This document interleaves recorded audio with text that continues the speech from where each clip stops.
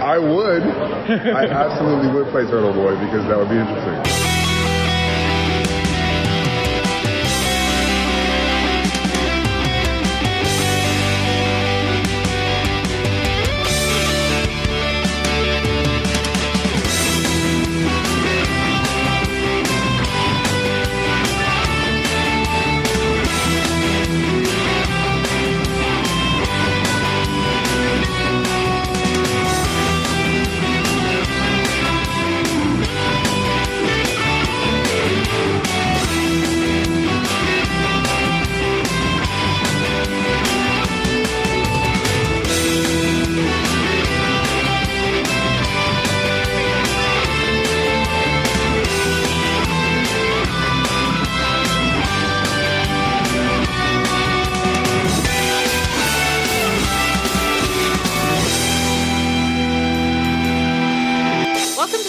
Radio, your source for all things related to the CW Supergirl TV series and the character of Kara Zor-El.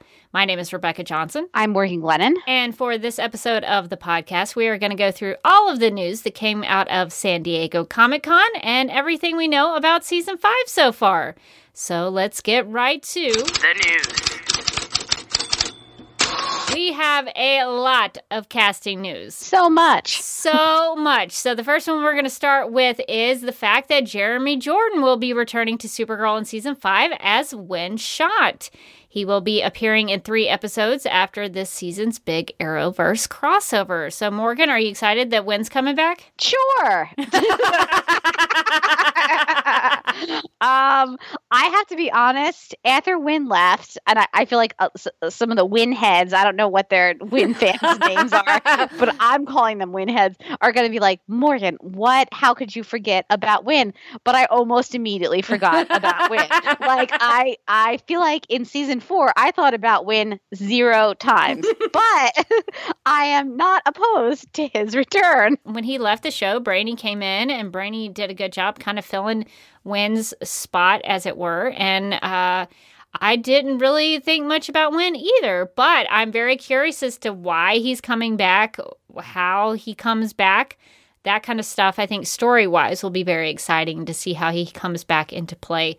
So that will be cool to see Winn Schott come back on the show and see how he fits into everything. I think it'll be really fun to see his interaction with Brainy because they had a really funny dynamic when they were both on the show. So I'd be interested to see what that's like. I hope it continues to be very awkward. Me too.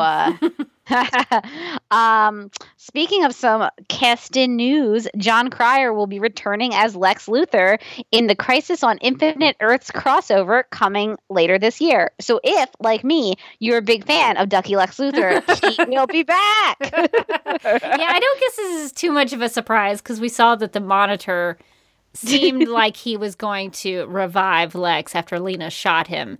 So I guess he will be alive and well and causing some problems for the heroes. I'm guessing. I don't know exactly what his role in Crisis on Infinite Earths will be, but I imagine he'll be up to no good. Also, I feel like you can't kill Lex Luthor. Like, no matter how many times you kill Lex Luthor, you never kill Lex Luthor. He's like a horror movie villain. Yes. So I will be excited to see what he does when he comes back because everyone thinks he's dead. I mean, everyone in the universe, Kara wrote that big article. She thinks he's dead. So I don't know if that negates her article or not. She's like, whoopsies. So, yeah. So that'll be good to see what he does with the crossover event. So it's good to have him back. In more crossover casting news, Tyler Hoechlin and Brandon Routh will both be playing Superman in different time frames for the big Crisis on Infinite Earths event. Brandon Routh actually showed off a Kingdom Come Superman t-shirt, so it appears to be a tease for which direction they will go with his version of Superman. So, of course, this is big news because Brandon Routh previously played Superman in Superman Returns on the big screen, so this is going to give us 2 Supermen on the small screen. So I'm actually pretty excited about this. I think it'll be a cool way to show the multiverse. We've already seen, if you watch the Arrowverse, we've seen multiple versions of many of these characters, but it'll be cool to see, because a lot of times the multiple versions of the characters are the same person. Like you might have Earth 1 Laurel Lance and then you have Earth 2 Laurel Lance, both played by Katie Cassidy. Here, we're going to have two Supermen, but they're played by different characters and they're going to be kind of different Supermen. So I think that'll be a neat way to go about that. Yeah, I think that's going to be really fun. And I think that it'll be really fun to have. I mean, Brandon Roth throughout the years has definitely, I feel like every project that Brandon Roth does, they're like, we have to do a Superman reference. And now he's like, I'm going to be my own Superman reference. Yeah, he's like, let me just be Superman this time. What if I just was Superman again? Would that stop you all? No, it's never going to stop you all.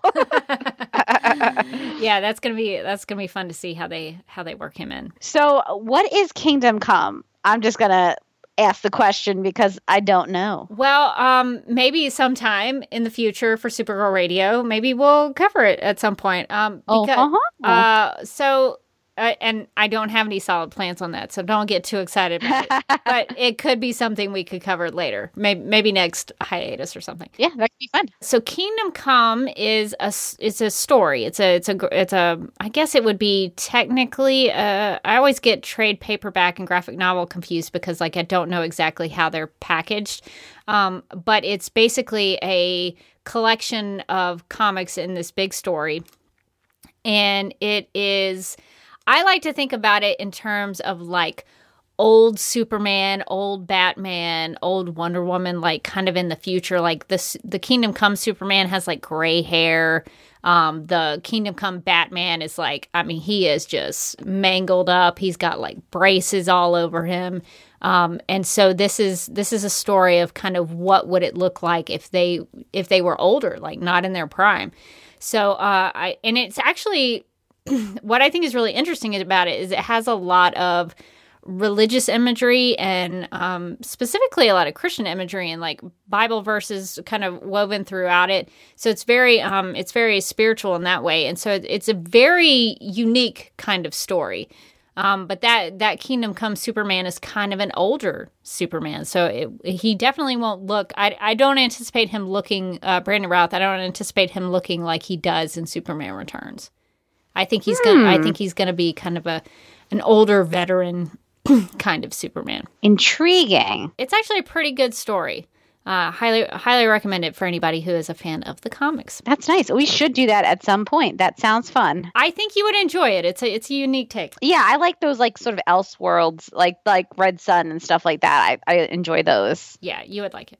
Speaking of Tyler Hoechlin's Superman, Elizabeth Tulloch will reprise her role as Lois Lane in Crisis on Infinite Earths, which will also feature Tyler Hoechlin's Superman. Not only that, but we'll also meet Clark and Lois's child in the 5-hour multiverse-threatening event.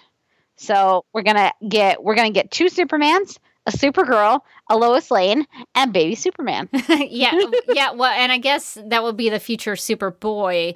And I read in that description the 5-hour multiverse event. Wow, that's a lot of hours. Can that be right? There's Flash and Arrow and Supergirl. Is Legends is in it this time? That's 4. What am I missing? I don't know, but that's what Where's the other hour coming from? It said it in the EW article, and I was like, "What?" Let's see, EW mentions the 5-hour multiverse threatening event.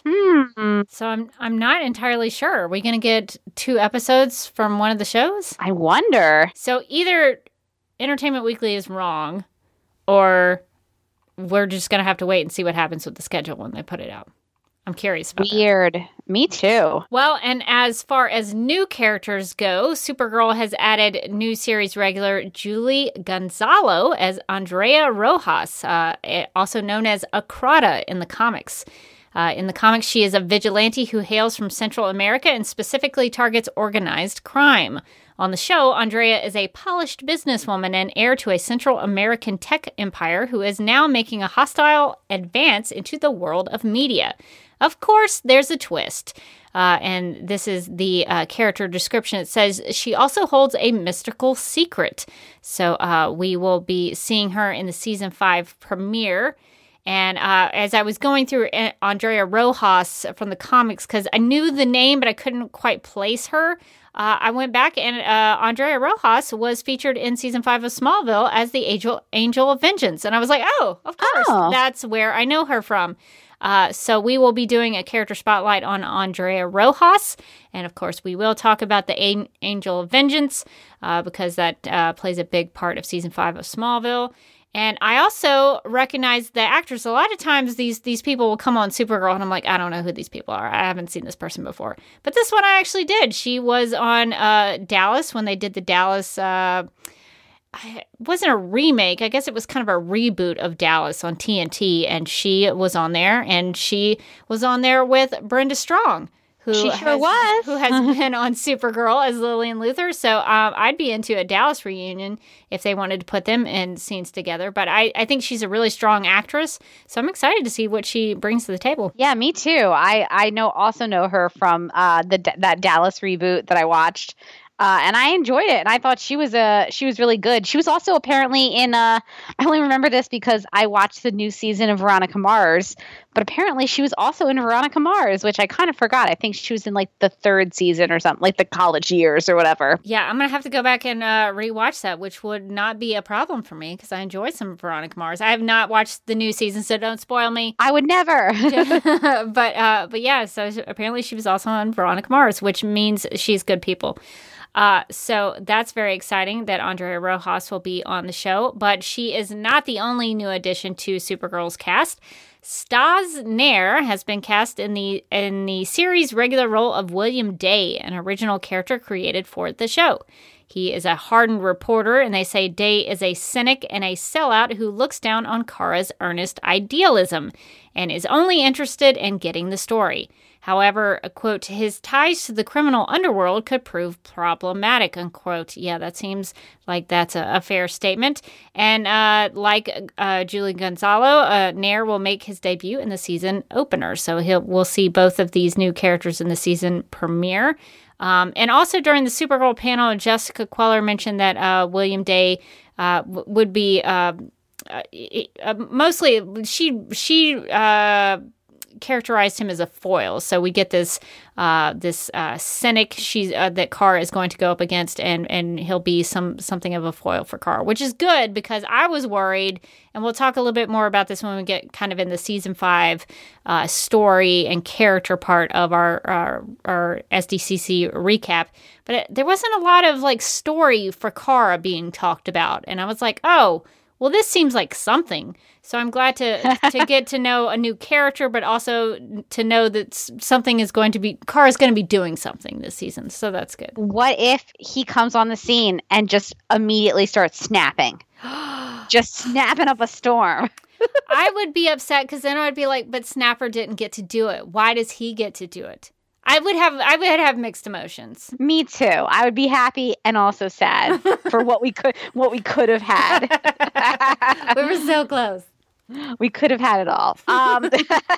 Jesse Rath revealed that his sister, Megan Rath, will appear as a female version of Brainiac 5, which is something he's been pitching since he was cast, which I also think is adorable. And also, if you've ever seen Sci-Fi Channel's Being Human, you know that Megan Rath is amazing. So I'm excited to see her on the show. She's one of the best actresses I've ever seen to play a ghost. She crushes that ghost life. She crushed it as a ghost.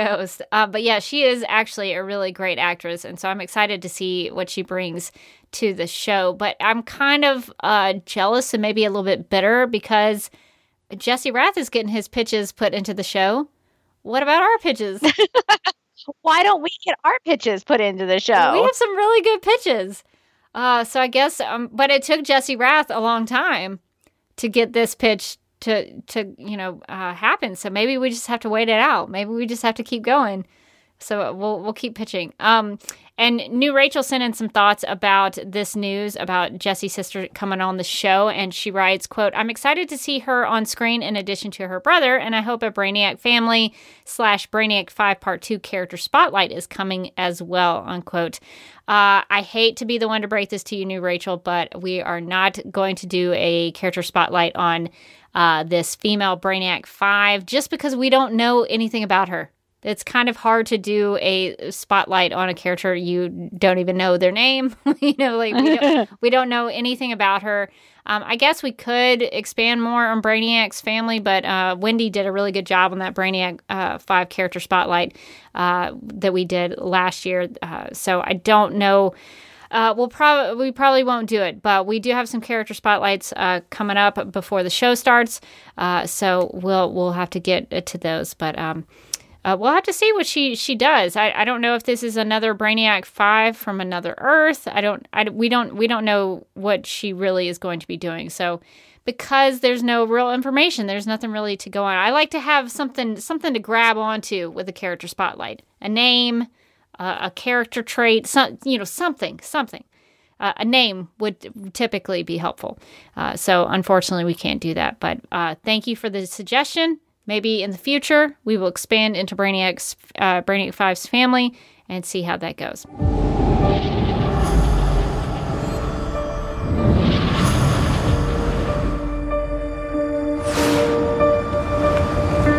I thought after Baker got ousted, people would be motivated to fight harder than ever for social change.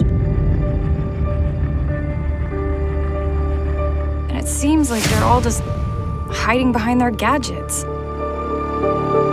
Technology makes escaping an addiction. What happened to the simple pleasure of greeting another person with words? No one's paying attention to what's actually happening in the real world.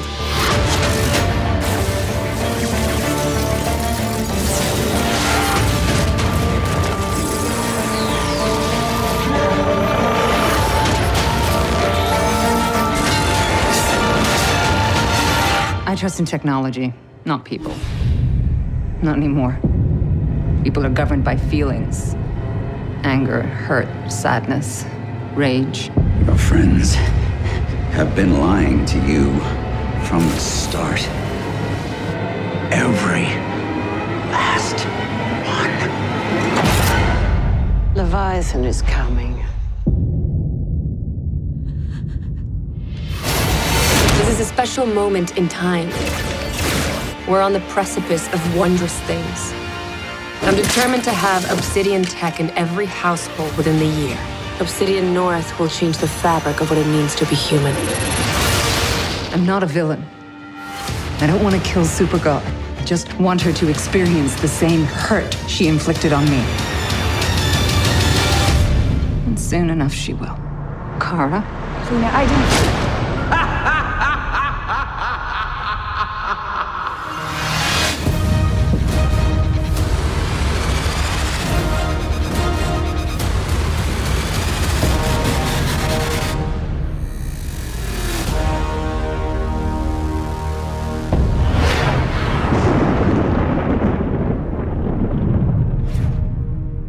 Now that we've covered some of our season 5 casting news and talking about the actors and the new characters, let's get into what we actually learned about themes and the regular characters that we know and love, and some of the storylines that might be happening, and all of these things we're going to talk about. We learned at San Diego Comic-Con this year, and all the information that we gathered came from the panel, from the live tweeting that OG Rachel did for us. Thank you so much for doing that. We looked at news articles that were released before Comic-Con, and we also were given audio from Corinne McCreary. So thank you, Corey, for sharing that audio with us from your roundtable experience. So the first thing that we're going to go through is the what the showrunners gave us to digest about what we might see in season 5. So in an interview with Entertainment Weekly, Jessica Queller referred to Supergirl season 5 as their Black Mirror season. She said, quote, "What we're looking at is how technology is impacting the way people engage and giving them an escape not to engage. It seems like nowadays everyone is kind of on their phones or not really present, and so we wanted to speak to that and kind of how it might be hard to live in the ugliness of what's going on and how a character like Kara can try and help us overcome that. It speaks to a lot of the stuff the characters will be going through," unquote. So my question, Morgan, is have you seen Black Mirror? Because I don't really know what she's talking about. I sure have seen Black Mirror. It is a British TV show. and it's sort of an anthology format. So it takes like every episode is different, and a couple of the episodes like sort of vaguely connect together, but for the most part, every episode is like a standalone story. It's very like it's like a dark Twilight Zone almost, where the whole theme of it is the ways in which technology might change in the future and what that those impacts on like society might be. So like for instance, there's an episode where everybody has these like I don't know, they're like contacts or something in their eye that like records every single thing that they do, and they like play it back and be like, oh, can you believe this thing happened, or can you believe that thing happened? And they show it as like, you know, if you get in an argument with your spouse, you can just play back, like somebody can say, oh, I didn't say that, and you can play back the tape immediately. Stuff like that. So it's really interesting. And like the whole they also had one that was sort of vaguely about social media, where it was about like you get points, like it's like a point system where everybody can score each other, so after every interaction, and then the points that you have like impact your ability to like buy a house in a good neighborhood, or you know, so this one girl wants to improve her point score so she can get this nice house, so she wants to go to her like an old friend's wedding where her friend is like really highly rated because she's like kind of like an influencer, and she's like, oh, all of her fancy friends will like score me high, and then I'll be able to get this house because only like 4 points or above can like live in this neighborhood. It's kind of crazy. So it kind of takes like a little bit of what's going on with technology and society now, and then takes it to like a crazy endpoint and is like, what if this is what happens? So it's a really interesting show. Yeah, some of that sounds crazy, but some of that is actually being implemented in countries and parts of the world now. It's absolutely nuts. The funny thing about Black Mirror is that you'll watch these episodes and you'll be like, that is insane. And then like 2 years later, you'll read some story online about like, yes, like a country that's like, we're actually going to try this scoring system. Or there's one episode that was all about it was a really complicated episode, but like part of it was about like these sort of robot bees, basically, because you know how a lot of our bees are dying, and that's a problem for us as, you know, humanity. So they have these robot bees that are like pollinating plants. So I watched that episode, and then maybe a year later I read some article about robot bees, and I was like, no. Did the robot bees turn on them? Oh, you bet they did. I mean, spoiler alert, not spoiler alert. If you have any kind of robot, it's going to turn on you. So note to self, stay away from the robot bees, or any bees, really. I try to keep my distance from most bees, no matter robot or not. Yeah, so I have conflicts about, I think this is a cool idea. I think this is definitely something I think we could all relate to. I've tried to put my phone down a lot of the time just to force myself to put it down. So that is something we all, I think it's safe to say that most people have an issue with this. Like we all kind of get addicted to social media, to our phones. You know, I see a lot of people, you know, just looking down on their phones all the time. So it is something that is topical for today's culture. But it sort of bothers me on some level because this is going to sound really negative. I think that there are two ways that this show could approach Supergirl stories and how they write episodes. One of them is to start with a theme like they have been doing, and then they write stories to that theme.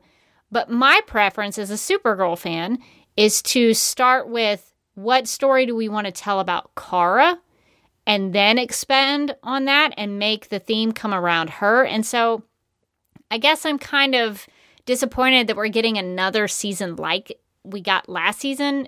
They're not going political so much, but it's kind of the same storytelling process. And so I was hoping for something a little different this time around, but you know, I'll see how it goes. Maybe they say a character like Kara can try and help us overcome this kind of addiction to technology and how it might be creating negative things. So maybe it will end up being good for Kara.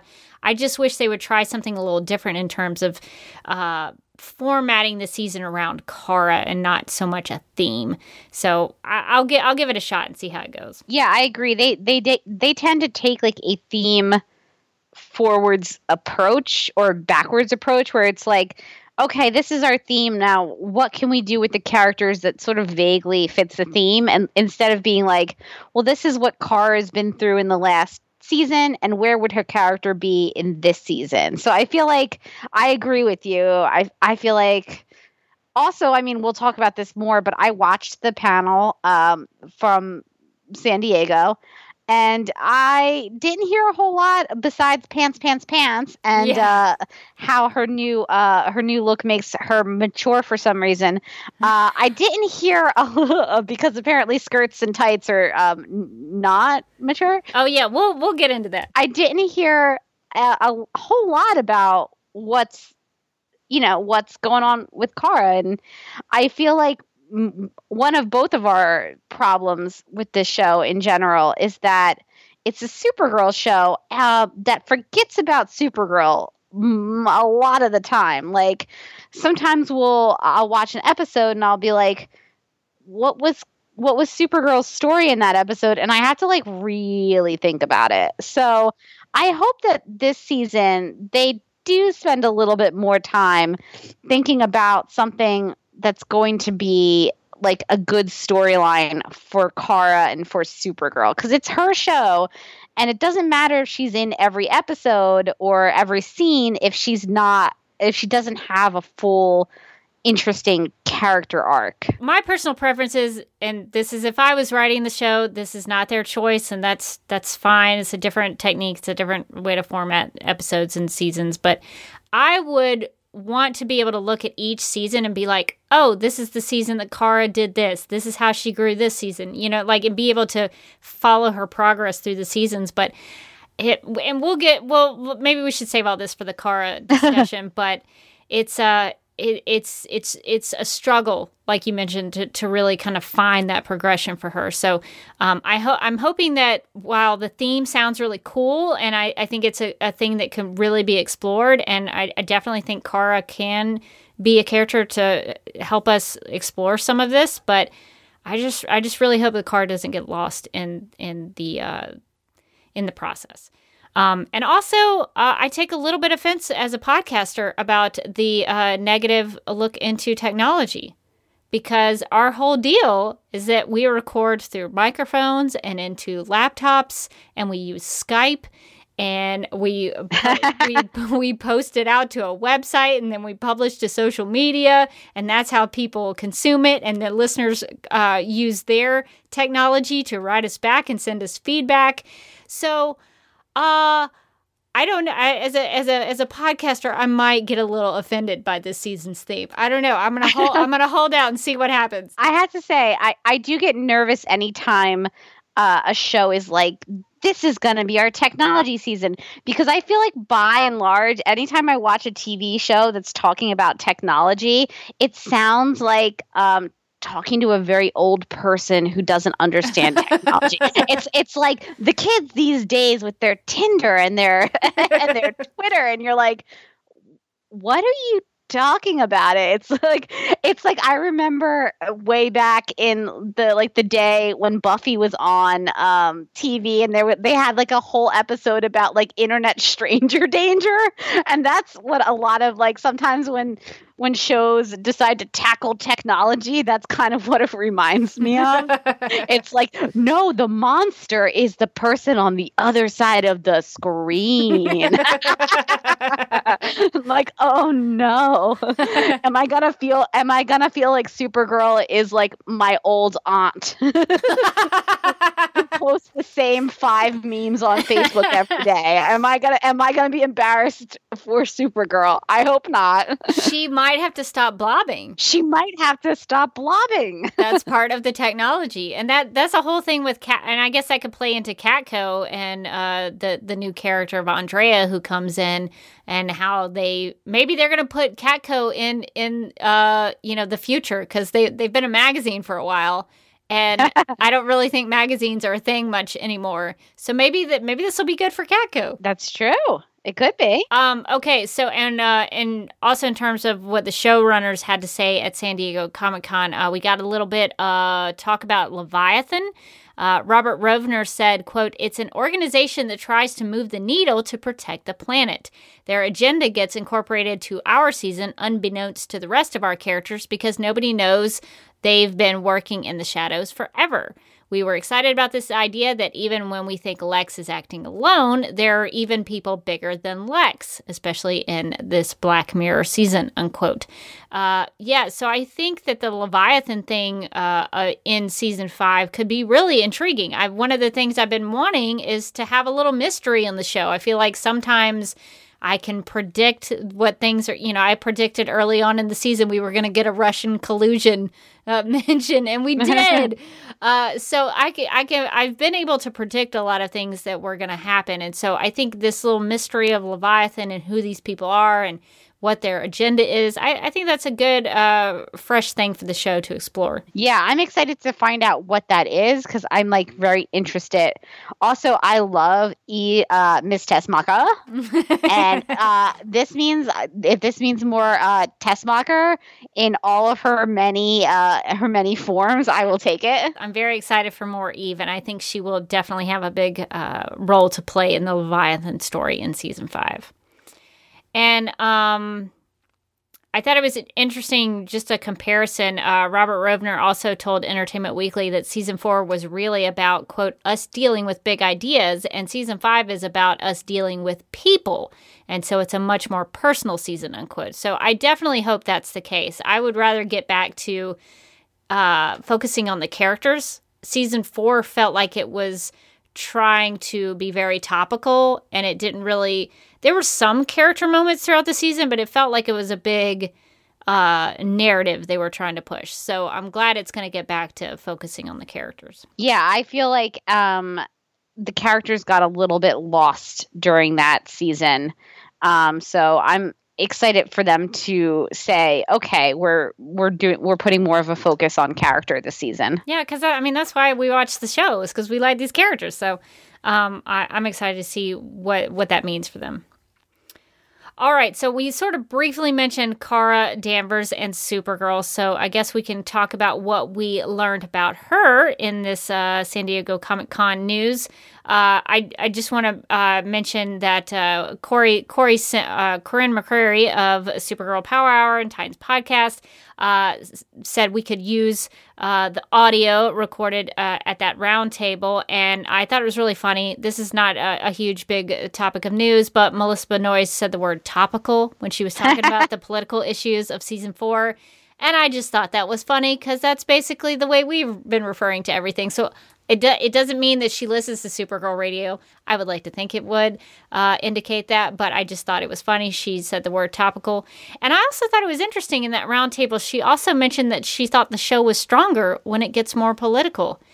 And I would agree to disagree there, Melissa Benoist. I think it actually makes the show weaker, but it's interesting to hear her perspective on that. Melissa Benoist at San Diego Comic-Con also said that she is interested in exploring stories about what it means to be a woman in today's world and how women interact with each other. And I wondered if that was maybe talking about the Kara-Lena dynamic, because that is going to be a big issue in season 5 after what happened to Lena at the end of season 4 when she found out that Kara was Supergirl. So if you want to talk about how women interact with each other, that storyline would be a good way to do that. Yeah, I'm interested to see what that is that she's referring to, because I would love it if there's more Kara and Lena content in this upcoming season, which I feel like there has to be now with the way that they left things. But I think that their relationship is always so interesting to watch and is always kind of fraught because of that secret. So now that secret is in some ways been revealed. It's not exactly out in the open that she knows. I'm wondering what that is going to mean for them moving forward. And they teased a little bit about that relationship in the season 5 trailer they released at San Diego Comic-Con, where I don't know exactly what's happening, but Lena seems to be shooting some eye daggers at Kara, and Kara's crying. And then it looks like Lena confronts Supergirl and calls her Kara and then tries to punch her. So there's going to be some drama between the two of them. And that's actually very exciting for me. I think that will be a really, really good bit of drama to watch in season 5. So I'm excited about that. Well, we also got news that Melissa Benoist will be making her directorial debut in Supergirl Season 5, going behind the camera for episode 17. It sounds like she sat in on a concept meeting for the Season 5 premiere while shadowing producing director Jesse Warren and plans on shadowing director Tanya McKiernan. Melissa has wanted to do this since Season 3, but couldn't last year during Season 4 because of some scheduling conflicts. And Melissa said, quote, "I just felt really drawn to it for a couple of seasons now, just because you know the character so well and you get to know the character and the world and the tone of the show so well that you can't help but envision certain scenes in a certain way." And she says she wanted to play with that. So I think this is great. Yeah, that's going to be really great for her. And I'm really excited to see what she brings to the show, because I thought that David Harewood's episode this season was really good. And I think that the actors bring something interesting to the show because they sort of live in those characters. Yeah, so I think she'll do a really good job. So I'm looking forward to episode 17, seeing what she brings to the directorial chair. Do we get to a scene where maybe you try and cut the hair, or do we get an explanation about how you cut your hair? Sadly, we don't, but I do know how it happens. How does it happen? Because this is how Clark Kent also shaves. She laser beams into a mirror, which reflects back and cuts. And that's how he shaves his stubble, apparently. Yeah. Okay. That's what I've been told. In addition to Kara and Supergirl getting bangs in season 5, Supergirl is also getting a new supersuit. So, Morgan, I'm very curious to hear your thoughts on this new suit, because we've had the skirt for 4 seasons and now we're getting something different. What are your thoughts? Okay, so I have a lot of thoughts on the suit. I feel like I'm going to be controversial because I've seen a lot of people say, like, it's awesome, it's badass, and I'm glad that those people love it. I preferred the old suit. Maybe I'm a purist. Maybe I just like skirts. I think that my problem with this suit is that it's so samesies. It's blue all the way down.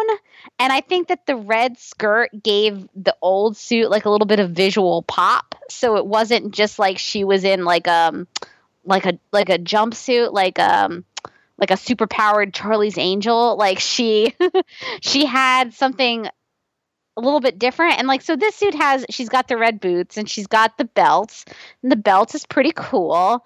But I don't know, the promo, I feel like also the promo picture that they released, she looks cool and she's power walking and there's sparks flying for some reason. I don't know why. Maybe she just destroyed a building behind her. Who knows? But it's very dark. Like the color scheme is very dark. And so it all kind of just blends together. When I saw the set photos, I kind of thought to myself, all right, that's better. But I still feel like I'm a Supergirl suit 1.0 fan. I don't love this version. I'll get used to it. And I guess what's most important is that Melissa is warm. Like, yeah. It's cold I get it. It's cold in Vancouver. She was in a skirt and a pair of tights, and I bet her legs were always goosebumpy and cold. And now her legs will be warmer. So, okay. Yeah, I get it functionally, like logistically. They did it because of the cold factor in Vancouver. I totally understand, and I think they can make that work. And that's why we saw in season 4, Supergirl had that kind of anti-kryptonite suit, and then we saw Red Daughter with the pants as well. So they have incorporated some different costumes for Kara and for Melissa to wear. And I think it's important to note that Supergirl throughout her comic history, and I even, if you listen to the Supergirl presentation I did at Atlanta Comic Con, I talked about this quite a bit, that if you look through Supergirl's history, they have so many different costume designs for her in the comics. And even in, the animated stuff, and even on Smallville, she had a couple of different looks. So it's not unheard of for Supergirl to get a costume change, and I'm open to it. And, I think it'll be fine. We will get used to it. But I also, and to your point about the blue and the red skirt being a pop on the blue color-wise, I don't mind the all the way blue because that's the way Henry Cavill's Superman suit is. And I think his suit looks great, or his suits. He had a couple of different suits. So I don't mind that personally. What I do have an issue with is that I've seen some people say that this is character progression for her to have this costume change. And I don't know if that's necessarily the case. Because in season one, the whole thing about season 1 was Kara was trying to get out of Superman's shadow. And so she was trying to find her own identity. And so I liked that she didn't have a costume that looked like Superman, because it made her different. It made her stand out.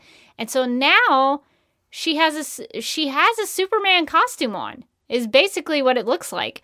And it even has the same kind of way the cape comes around and attaches to the suit. Yeah, that's also my problem with it too. Like it's the Superman suit essentially. Like she's Superman now. Like it's if you put her next to, and it looks so much like the Henry Cavill suit, that I think that if you put her next to like Henry Cavill in Man of Steel or something, they would just look like they were straight twinning. Which is my dream, honestly.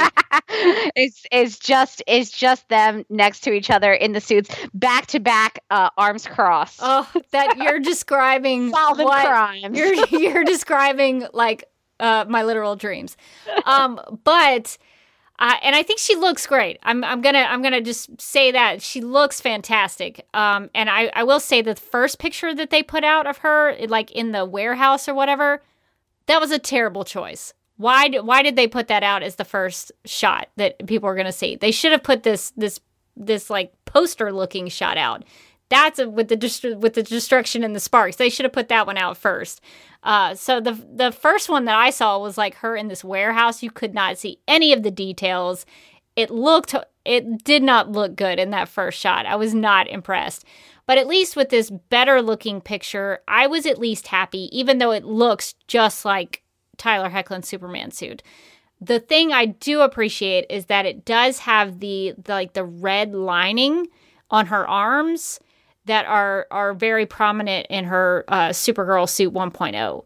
And that's what I always thought was really cool about that suit, was that, Winn makes it for her. And so I like that there's still a little bit of that hand stitch, kind of looks like it's hand stitched still in there. So I appreciate that, because it does sort of feel like Supergirl's suit. And it's still, her S-Shield sort of retains that same kind of feel from her other S-Shield, but I don't know. I kind of feel like it's character regression, because it just feels like she put on a Superman suit. So I get why they did it, and I think she looks great in it. And Supergirl does have a history of changing costumes, so this is just going to be one of those things. But it just seems like she's going a little backwards. So that's the problem I have with it. Yeah, I agree. We'll have to see. I think what would make me feel better about it is if it was incorporated into the story. Like if she's like, "Oh man, my skirt got ruined. What am I going to do?" And so they make a new suit. That would, if they just show up in the season 5 premiere and she's got this new suit on, they don't talk about it, I'm going to be like, "What?" So if they can incorporate it into the story, I'll feel better about it. What I think that they should do is they should be like, "Oh my God, National City is going through a cold snap. And it's so freezing." And she's like, "I can't do it anymore. You guys, my legs are freezing." And then Winn comes back from the wherever he is from the future. He's back from the future, and he's like, "Don't worry, I come bearing pants." And that's how they bring back Wynn. She's so cold, and she's like, "I need a new suit," and no one else can do it. And then like Wynn comes with like a sewing machine from the future. He's like, "Did I hear new suit?" He was kind of the seamstress of the show. He made everybody's suits, so that would make sense. Well, that's all we got out of Supergirl news, really. That Melissa is going to direct an episode. She's got bangs now. She's got a new suit. You're forgetting the most important part about her storyline next year, which is pants. If I never hear the pants chant again, I will feel so much better about my life. Pants chant. They really went out on the pants. It was okay. You did it the first time. It was good. So that's all we got out of Kara and Supergirl. But let's talk a little bit about Alex. In regards to Alex Danvers trying to adopt, they have said that they want to treat the story very respectfully as a part of Alex's future growth, and that it doesn't really have to happen this second. So they're going to take their time with it. And but it's a big deal that Alex wants to be with someone who has the same dreams as her in regards to adopting. And Kyler basically talked a lot about how they want to take things one step at a time with the Alex and Kelly relationship, which I thought was hilarious considering at the end of season 4, they went full steam ahead. It didn't seem to have a really slow burn there at the end of season 4. So I guess they're going to, in season 5, kind of take it a little slower. So that I would be open to that. I think that would be a good choice. Yeah, I was also confused when they were like, we're going to take it one step at a time with Alex and Kelly. And I was like, are they not fully together now? Did I misread that kiss that happened? And then like the next scene is them all lovey-dovey, like in a group scene, like clearly everyone knows they're together. It was I don't know. I feel like maybe what they could have done is they could have let that relationship breathe for a little bit and then started to develop it this season instead of pushing them together last minute at the end of last season. But maybe when we come back, they're going to be like, listen, things have moved a little bit too fast. You probably shouldn't have moved in yesterday. Yeah. Maybe when they talk about taking things one step at a time, maybe they're talking about the adoption. Maybe they're referring to maybe Alex and Kelly eventually adopting a child together. Could you imagine if we come back and they're like fully talking about adopting a child? Like we haven't seen any of their relationship. They're just like, they're in it now. They're looking at baby name books. And it would not surprise me at all. Me neither. I think we should prepare ourselves for that. Kyler also, this was interesting. She talked about Alex trying to get her footing back in the DEO. So we saw a lot in season 4 of how she did take a step back because of Colonel Haley being in the picture. So I'd be interested in seeing what Alex is going to do at the DEO because she was director and she wasn't directing anything. She was director in name only. I will be interested to see if they have her really be Director Danvers this season and actually head up the DEO, or if there will be some like new foil for her so that she never is the actual director. Like Director Bones. Director Bones. I'll take it. If it's Director Bones, that's how you win us over. Yes, he can shove Alex out of the DEO any day. Oh yeah, that's fine. And speaking of directing, Kyler Lee will be directing an episode of Supergirl in season 6. Apparently, they have a rule that you can only allow for one new director per season, and since Melissa Benoist is already directing one in season 5, they're going to give Kyler the chance next season. So I'm glad they're giving these actors opportunities to get behind the camera. Yeah, that's awesome. Also, it does sort of seem like, I guess we're getting a season 6. Yeah, it sounds like they're already expecting season 6, so I guess Supergirl Radio's been renewed for season 6. Just preemptively announcing that. So that's exciting. And to round out the Alex and Kelly news, Ozzy Tesfaye says that Kelly has a new job at Obsidian Tech, and she'll be working with new character Andrea Rojas in season 5. And this will put Kelly in some serious danger. So this is a good thing that, not that she's going to be put in danger, but that she's going to get some story. I'm glad to see that Kelly's going to get some good stuff to do with some new characters and a new company. So I'm really interested in this Obsidian Tech and see what they are going to be doing in season 5. Yeah, I think that's going to be a really interesting storyline, especially as they're like, it's their Black Mirror season. They're doing all of this technology and stuff. I do feel like it'll tie into some characters a little bit easier, like Brainy and Lena, than other characters. But it's cool to see that, like, because I was kind of wondering, okay, what is Kelly's deal now? Does she just wander around the show talking to people who've had some trauma? Like, is she just the roving therapist for our gang? So it does look like she's gonna have a job and is going to be tied into the storyline of the season. My question about what is she going to be doing at Obsidian Tech? Is she going to be a therapist for people, or is she just like, I'm going to change careers totally? I don't know. I'm interested to know what that's going to be. So we'll have to wait and see on Kelly in season 5, because we know she's got some story, but we need to know more information. Well, and speaking of information, we've got some stuff on Jean.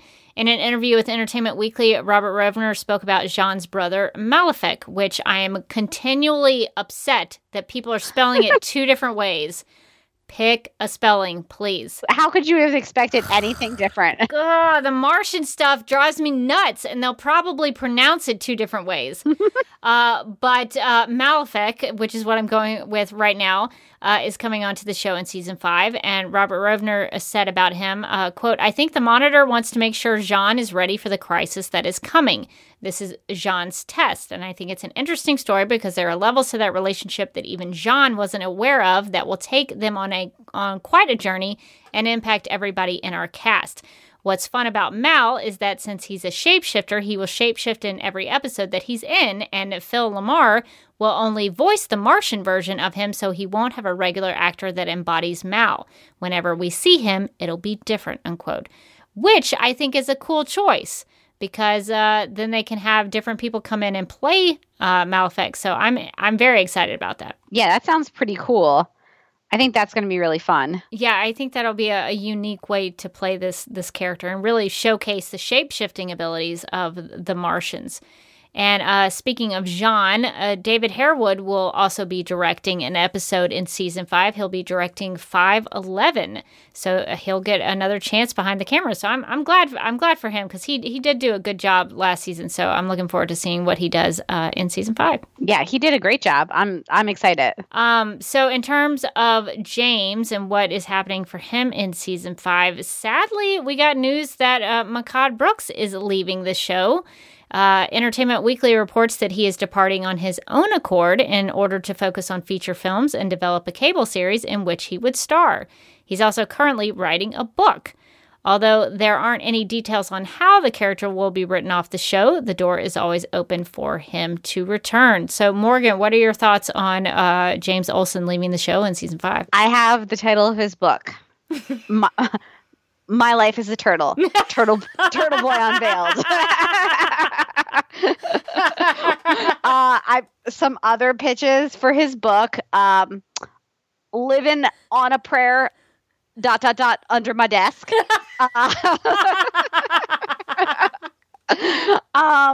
No. I'm sad that Mehcad Brooks is leaving.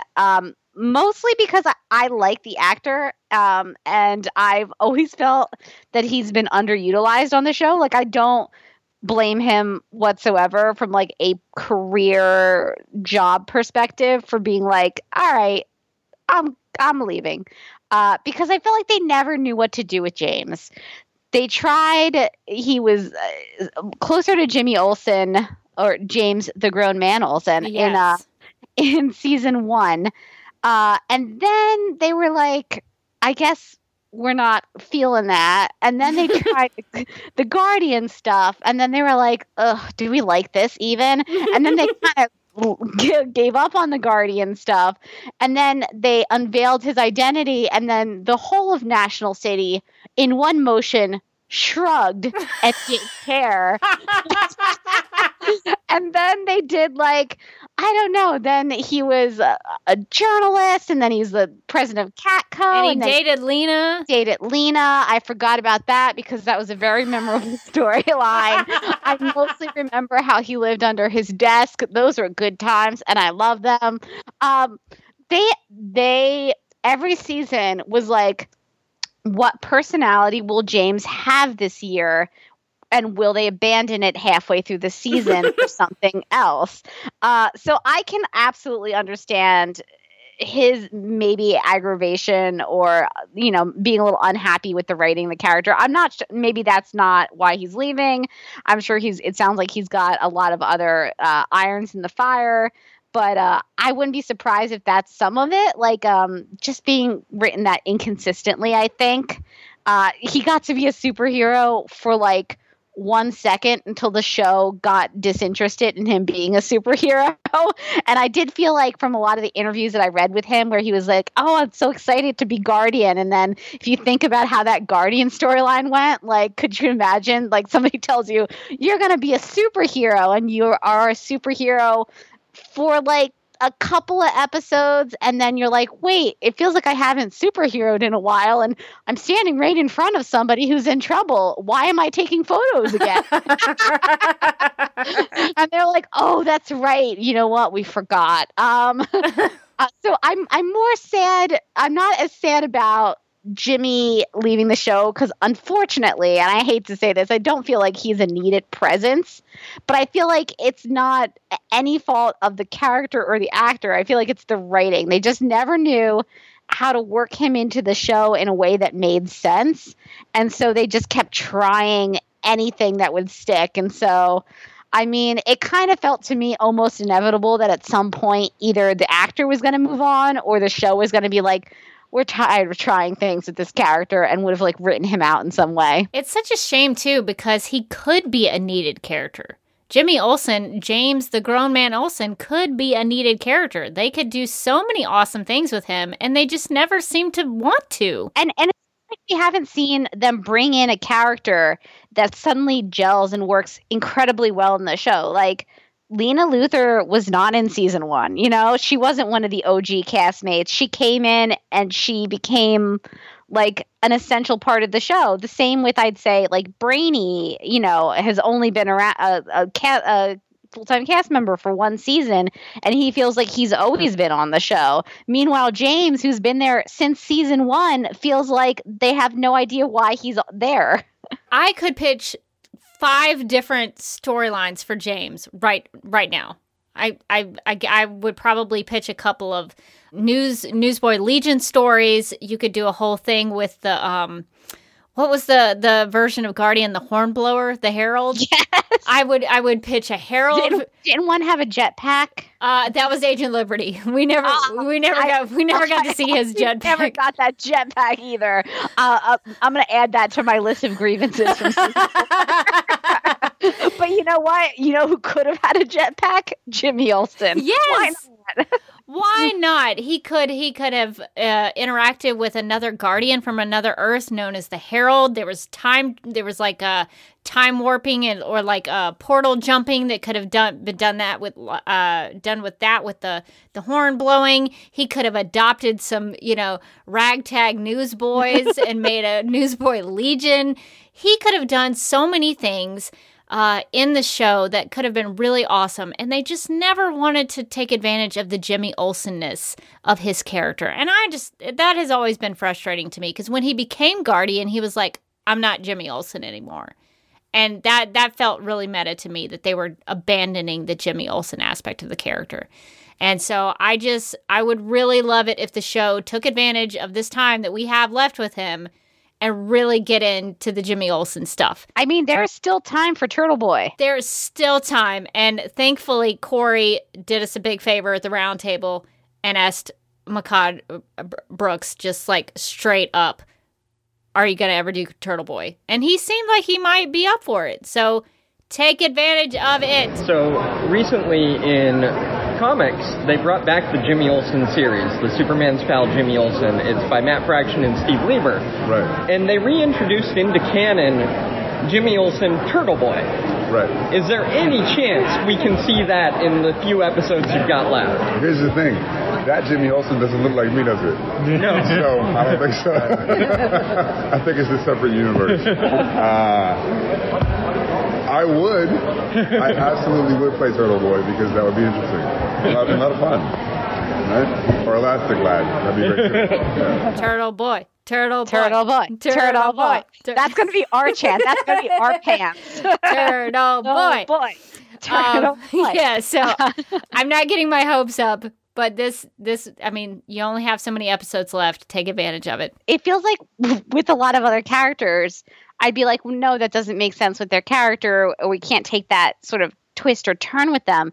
But I feel like one of the joys of James the Grown Man Olsen is that in many ways anything is possible with him. Yes. Because he's been written so inconsistently, he can almost be anyone.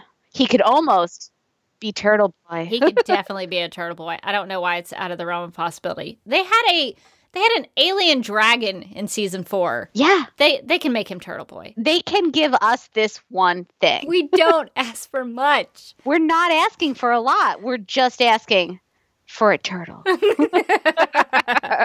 my character, you're going to see what it means for somebody when kind of everything they've believed is taken away. You know, it's kind of like having the rug pulled out from under you. Everything that was solid in her life that she was holding on to, and especially as season 4 went on and things started to be pulled away from her and she found out things, she started holding on more and more to the things she thought was real. And what does that mean for somebody when the whole world emotionally is lost? Yeah. You know, and we're not dealing with the biggest times like we do. It's only a month. So it's where does somebody put their energy when they've been kind of emotionally? And for Lena, what she's doing is she's decided that in a way that's never going to happen again. The problem is humanity's broken. I mean, listen, losers don't have small plans, okay? Lena has decided she's just going to fix humanity and everything's going to be fine. So that's how we're never going to get hurt again. Let's get into some Lena Luthor news. We found out in an interview with Entertainment Weekly that Melissa Benoist described season 5 as a, quote, fight for Lena's soul, unquote. And she added, quote, I was devastated that it was Lex Luthor that told Lena about the secret that Kara was Supergirl. That was such a shot in the heart to Lena, a character that my character loved so dearly. It was painful, unquote. So it does sound like Lena Luthor will be kind of maybe going back and forth between good and evil in season 5, which is where I like Lena. So I'm very excited about this to see where they take her in season 5. I am excited to see how this whole storyline plays out because I think for me, Gray Area Lena is my favorite. Like, not quite a hero, not quite a villain. I like that Britney Spears song. Like that is where my girl Lena thrives. Like 1 second she's helping you out, the next second she's drunk, she's in a leather jacket. Why do you have that gun? Like that is the Lena that I want this season, and I think that's the Lena we're gonna see. I've gone on record many times as saying I would like her to stay in that gray area because I feel like once you commit to having all good Lena or all evil Lena, you kind of lose what makes her such an intriguing character. But I am really interested to see like where they're going with this now that she knows the secret. Yeah, in the trailer, it seemed right up your alley because there was a lot of petty Lena Luthor in there. She was like, I don't want to kill Supergirl. I just want to make her feel really bad. Yes. See, that is exactly, it's almost as if they maybe listen to us about some stuff because petty Lena Luthor that's just like, I don't know, switching out Supergirl's like hair products so that her bangs get really flat is like the level of villainy that I want to see from her. Like she's not really trying to kill her, but like she's just trying to make small inconveniences in her everyday life. Because you know what? You should have told me. Yeah, I hope we get a lot of that from Lena Luthor. That would be the perfect way to go about it. And speaking of Lena Luthor, we got some news about Eve Tesmacher. Andrea Brooks, who has recurred as Eve Tessmacher since 2016, is now being promoted to a series regular. So this is very exciting. We will get to see lots more Eve.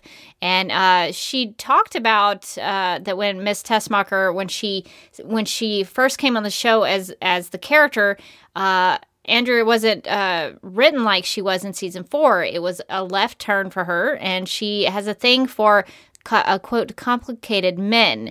And Andrea thinks that she is like an onion with so many layers, and she's not just a double agent, she is now a triple agent.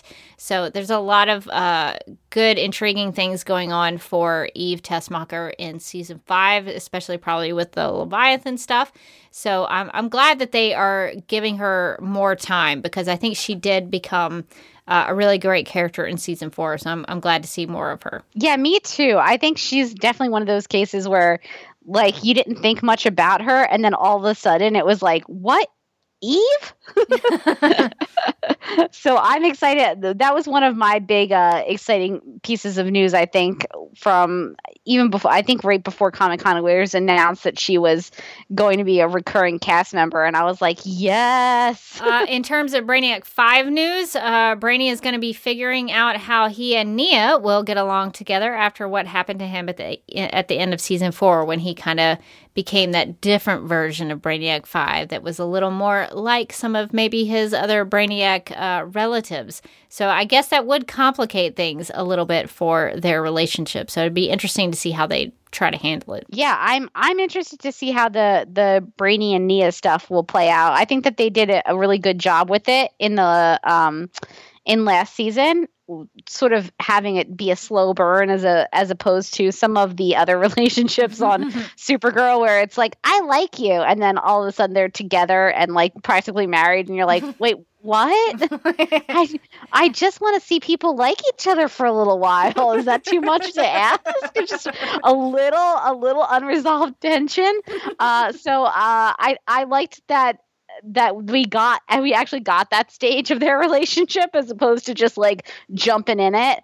So I'll be interested to see where are they going? Are they kind of together? Are they going to start dating? What would dating Brainy be like? I feel like maybe a little weird. Yes, I would agree. And I thought you would find this interesting that when asked about their favorite moments, Jesse Rath said that the Take the Grass moment from season 4 was his favorite moment of the season. So lots of love for the Take the Grass scene from Red Dawn in season 4. So I'm glad to see that scene does have its fans. Take the grass. And speaking of Brainy, we got some news about Nia. So Nicole Maines mentioned that a lot of what is happening in season 5 for her character of Nia is that she's trying to balance work and being a hero and finding her footing in her relationship with Brainy, as we talked about with the Jesse news. And I just want to give a shout out to Andy Babak from the Flash podcast and Titans podcast, because he allowed me to send him some questions that I had personally for these cast members. And he did ask a question of Nicole Maines about, I was curious about Nia's relationship with Maeve. We didn't really get any closure on that in season 4. Like, I kind of thought we might, but it just, there was so much at the end of season 4 that it never came back up again. And so I thought their dynamic as sisters was an interesting one. So Nicole thought that they should revisit Nia's relationship with her sister Maeve, and that she thought it was important to show the resolution of that sister relationship. And Nicole also, I thought this was an interesting thing that I thought could be more storyline for the two of them, is that Nicole also thinks that Maeve would give Nia some help in interpreting her dreams. So I think that would be a cool thing for them to show, because Maeve did study. She was preparing for this her whole life. So she probably is better at interpreting the dreams than Nia is. So I think that would be a cool way for them to bond over this and kind of resolve some of their conflict by working together. So I'm just saying, like, that's another story you could explore if you wanted to in season 5. So I hope we get to see more of Nia and Maeve's relationship. Yeah, that's something that I would definitely be interested in seeing more of. Because I thought that that sister, I think that the show really does excel at those kind of like familial sister, especially relationships. And that was definitely one that was very complicated and definitely could use a little bit more diving into. And to wrap up the Nia news, I thought it was funny at the panel, Nicole mentioned that she has a notes app on her phone full of dream puns. She's big into the dream puns, so I guess we will get lots more dream puns in season 5. She had some solid ones in season 4, so I'm glad that Nicole's really thinking about those dream puns. That made me laugh so much. And some of the puns that I can't remember them from the panel now, but some of them were very fun, very funny. Yeah, she's been thinking about them, so I appreciate that extra work that she's putting into it. And I guess to wrap up some of our news and some of our Comic-Con coverage, even though neither of us were there this year. I have to say, it was so weird to not be at Comic-Con this year.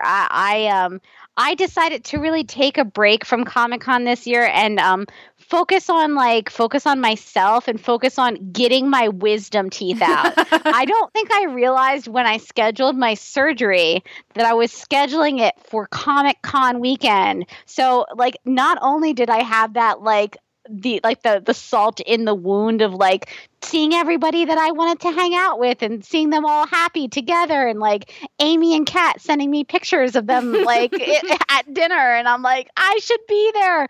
But also I was actively icing my face while this was happening. And I was like, well, I don't think I could be sadder right now. On the plus side, I reminded myself repeatedly that last year Comic-Con gave me tonsillitis. So there are some pluses and minuses. Oh, well, I'm sorry that you didn't get to go, and I know. I'm glad that you're actually able to podcast with me tonight. So there is that. At least we had Corey holding it down for us, asking the questions that I would normally be the weird person at the table asking, like Turtle Boy Jimmy Olsen. Corey really made sure to ask those important questions everybody wanted to know the answer to, and so now we have an answer to it. So thank you to Corey for that. But since we're going to wrap up some Comic-Con coverage, we had a tweet from @MarkHBPWM on Twitter who said, quote, Katie's velvet suit, Def calls for some hashtag boardroom or ballroom discussion, unquote. So let's get into it, Morgan. We've had a request for Lena Luthor, boardroom or ballroom.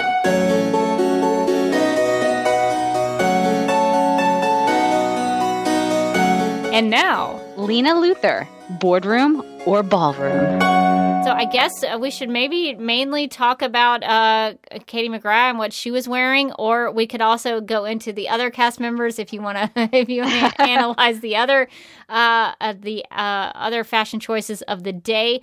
But I really enjoyed what Katie was bringing to Comic-Con. Yeah, so let's start with Katie and then sort of work our way up.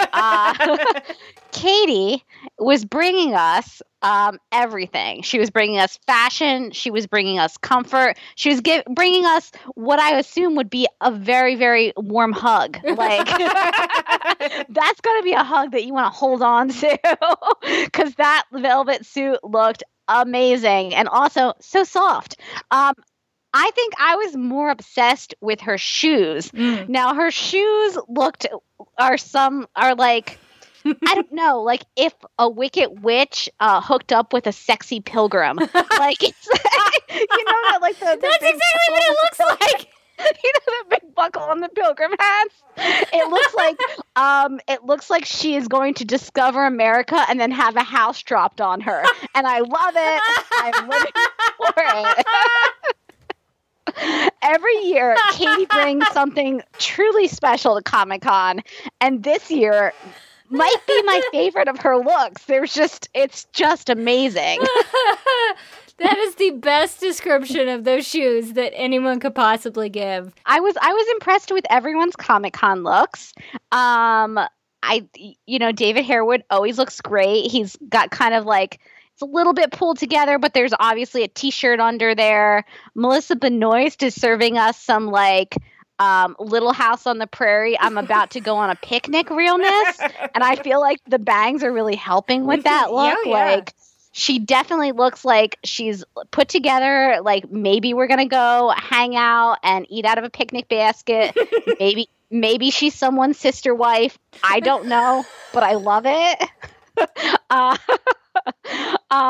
Andrea Brooks looks so cute in her blue dress and like the little baby bump. I think we forgot to mention she's pregnant. Do you think that they're gonna write that into the show, or do you think they're going to write around that? I imagine they would have to write it in. I feel like they have to write it in which case, like, man, that's going to be even more like, Eve, who are you even?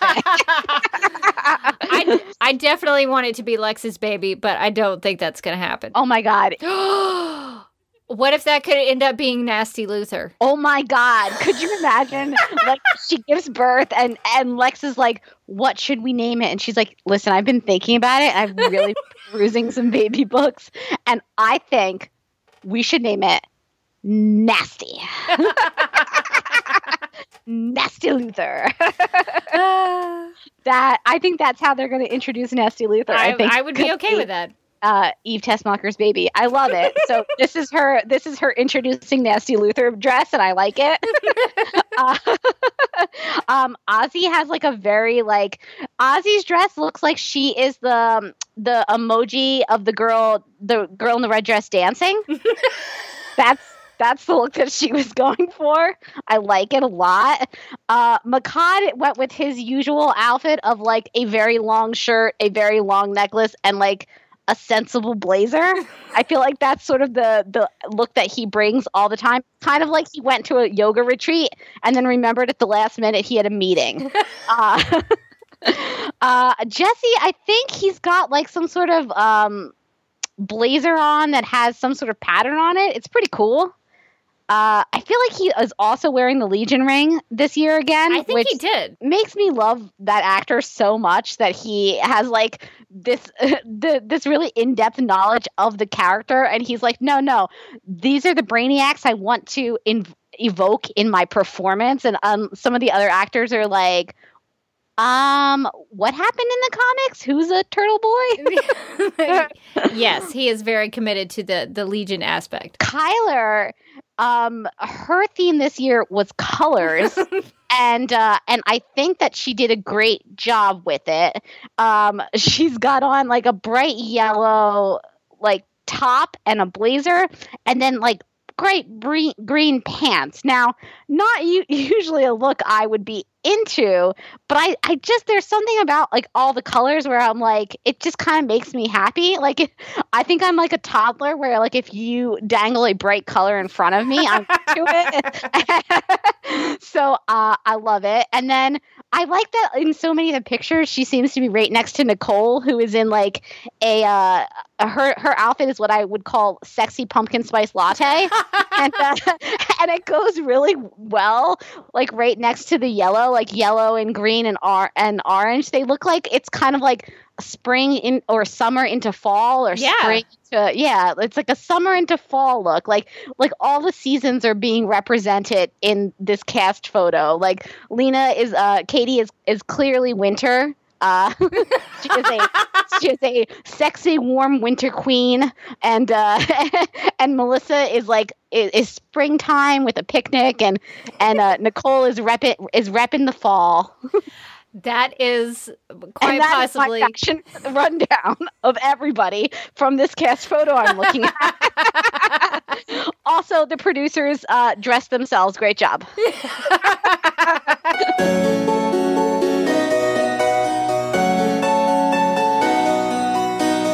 And this has been Lena Luthor, Boardroom or Ballroom. So I guess before we wrap up, though, we have some SDCC related snap judgments sent in by New Rachel. In the game of snap judgments, each person is presented with 2 options, but must only choose one. First instincts are recommended and explanations are unnecessary.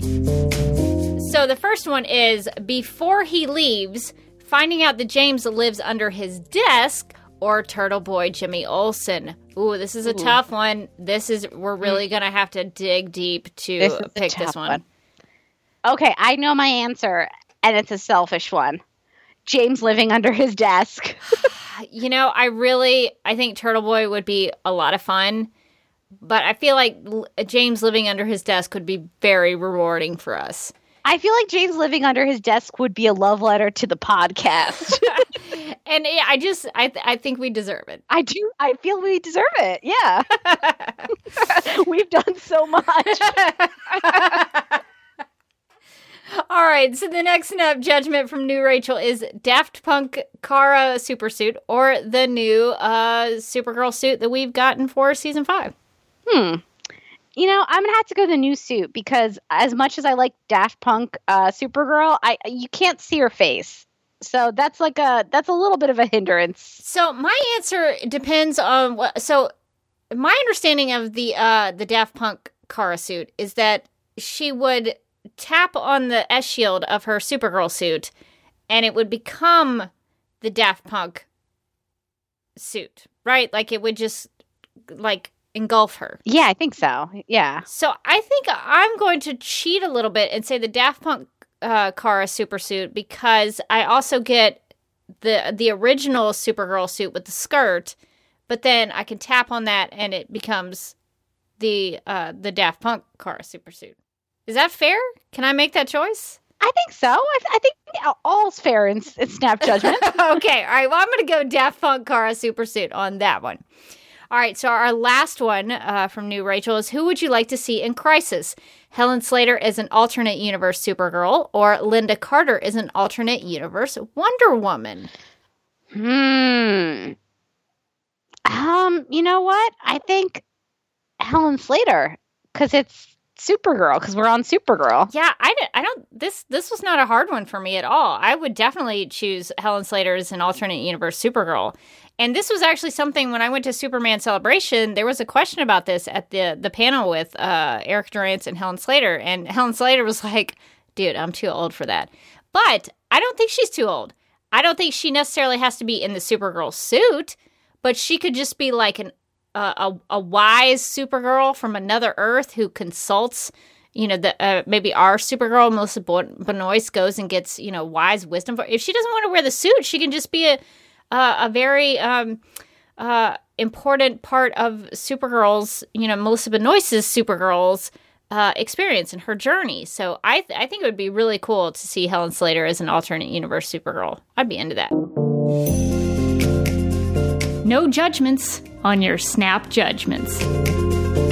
Well, that's going to do it for our feedback section and our recap of Supergirl Season 5 San Diego Comic-Con news. If you would like to contact Supergirl Radio, you can post a comment on our website at supergirlradio.com. You can email us at supergirlradio@gmail.com. If you'd like to leave us a voicemail, you can call us at 678-718-7252, but make sure you send in all the feedback before Tuesdays at 6:30 p.m. Eastern. That helps us get everything ready. You can like us on Facebook and follow us on Twitter and Instagram, all at Supergirl Radio. You can listen to us on Google Play, iHeartRadio, Spotify, where we also have a Spotify playlist that includes music featured on and inspired by the show. We are also on Radio Public and Podchaser. You can find us on DC's fan page, which you can locate at dccomics.com/DC-fans. We're available on Apple Podcasts and Stitcher Radio, so if you have some time, we encourage you to give us a rating and write us a review. You can find links to all those things I just mentioned. I know it's a lot, but you can find the links to everything on supergirlradio.com on the right side of the page. And now we throw it over to Richard for the DC TV plugs. Oh, yeah, this is the Macho Man Randy Savage, and I'm here to tell you that Supergirl Radio is a part of the DC TV Podcast Network.